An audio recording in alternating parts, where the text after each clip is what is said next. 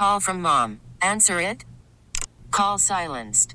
Instacart knows nothing gets between you and the game. That's why they make ordering from your couch easy.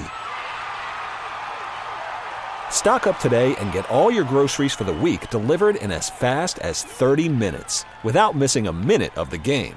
You have 47 new voicemails. Download the app to get free delivery on your first 3 orders while supplies last. Minimum $10 per order. Additional terms apply. Baseball is in full swing. NBA playoffs are heating up, and your NFL team is gearing up for training camp. Listen to the latest on the teams you love here on the Odyssey app. The biggest sports radio stations in the country, providing unrivaled local coverage of their teams, all in one place. Exclusive interviews with players, coaches, and team executives, streaming live and always available on demand. Stay in the know with your favorite teams right here on the Odyssey app. Time for our daily tech and business report. Today we're joined by Bloomberg's Todd Shields. SpaceX has launched its first batch of satellites, which will provide cell phone service to people in remote areas. So, Todd, what is it that SpaceX is trying to do, and how are they going to do this? Hi, this is an interesting concept we've got going on. People may be familiar with SpaceX's Starlink service, several thousand satellites up there. You buy yourself like a fancy satellite dish that you've got to pay for and stick it outside your cabin. It's good for remote areas, and bingo, you'll have internet in fairly remote areas. That's all and good, but the idea now is to take the next big leap, if you will, and use the SpaceX satellites to communicate with just a regular old mobile handheld cell phone, like the stuff we all go into the stores and just buy and carry home in a little box. So they put up a load of satellites last night, and among those are 6 that are equipped to begin testing of this new service.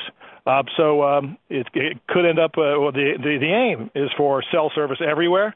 That could be a plus or a minus, depending on your point of view.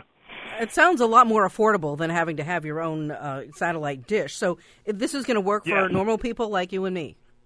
It'll work for normal people, and it's not meant to really be a stand-in for home broadband, if you will. It fills in the gaps in remote areas. So all kidding aside, if you're out in a national park, in a desert, far away from a normal cell tower, you'll be able to communicate with this technology, is the promise.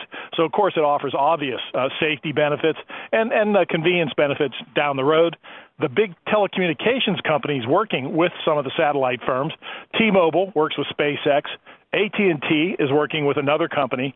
They don't view it as a mainstay business, but as a way to fill in those difficult areas that are now blank on the map, if you will. Do you have to opt into something, or how do you activate it? So let's say you're in one of these remote parks and you're in a jam. I think the business model has yet to be fully developed. We're in a test phase now to see if it really works. We've had some early reports from AT&T's partner, AST SpaceMobile, that they've successfully connected. I would expect a similar announcement from SpaceX soon, and I think the business gurus are going to have to figure out how to make it work with consumers and with our pocketbooks. So Apple also recently introduced some features to cell phone users. What were they, and how is it different? Apple has the emergency application, and I've seen where that works. Sometimes you press the button and you can express, I think, broad categories of why you're seeking to communicate.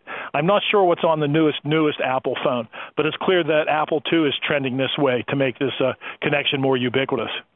How long before you launch a satellite and it becomes actually functional for the average cell phone user?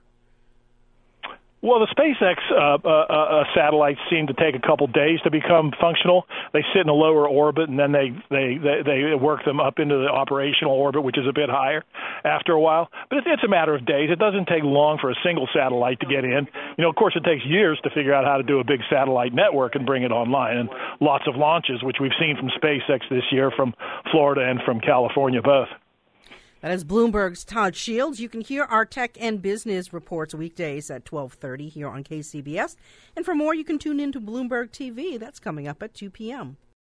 Baseball is in full swing. NBA playoffs are heating up, and your NFL team is gearing up for training camp. Listen to the latest on the teams you love here on the Odyssey app. The biggest sports radio stations in the country, providing unrivaled local coverage of their teams, all in one place. Exclusive interviews with players, coaches, and team executives, streaming live and always available on demand. Stay in the know with your favorite teams right here on the Odyssey app.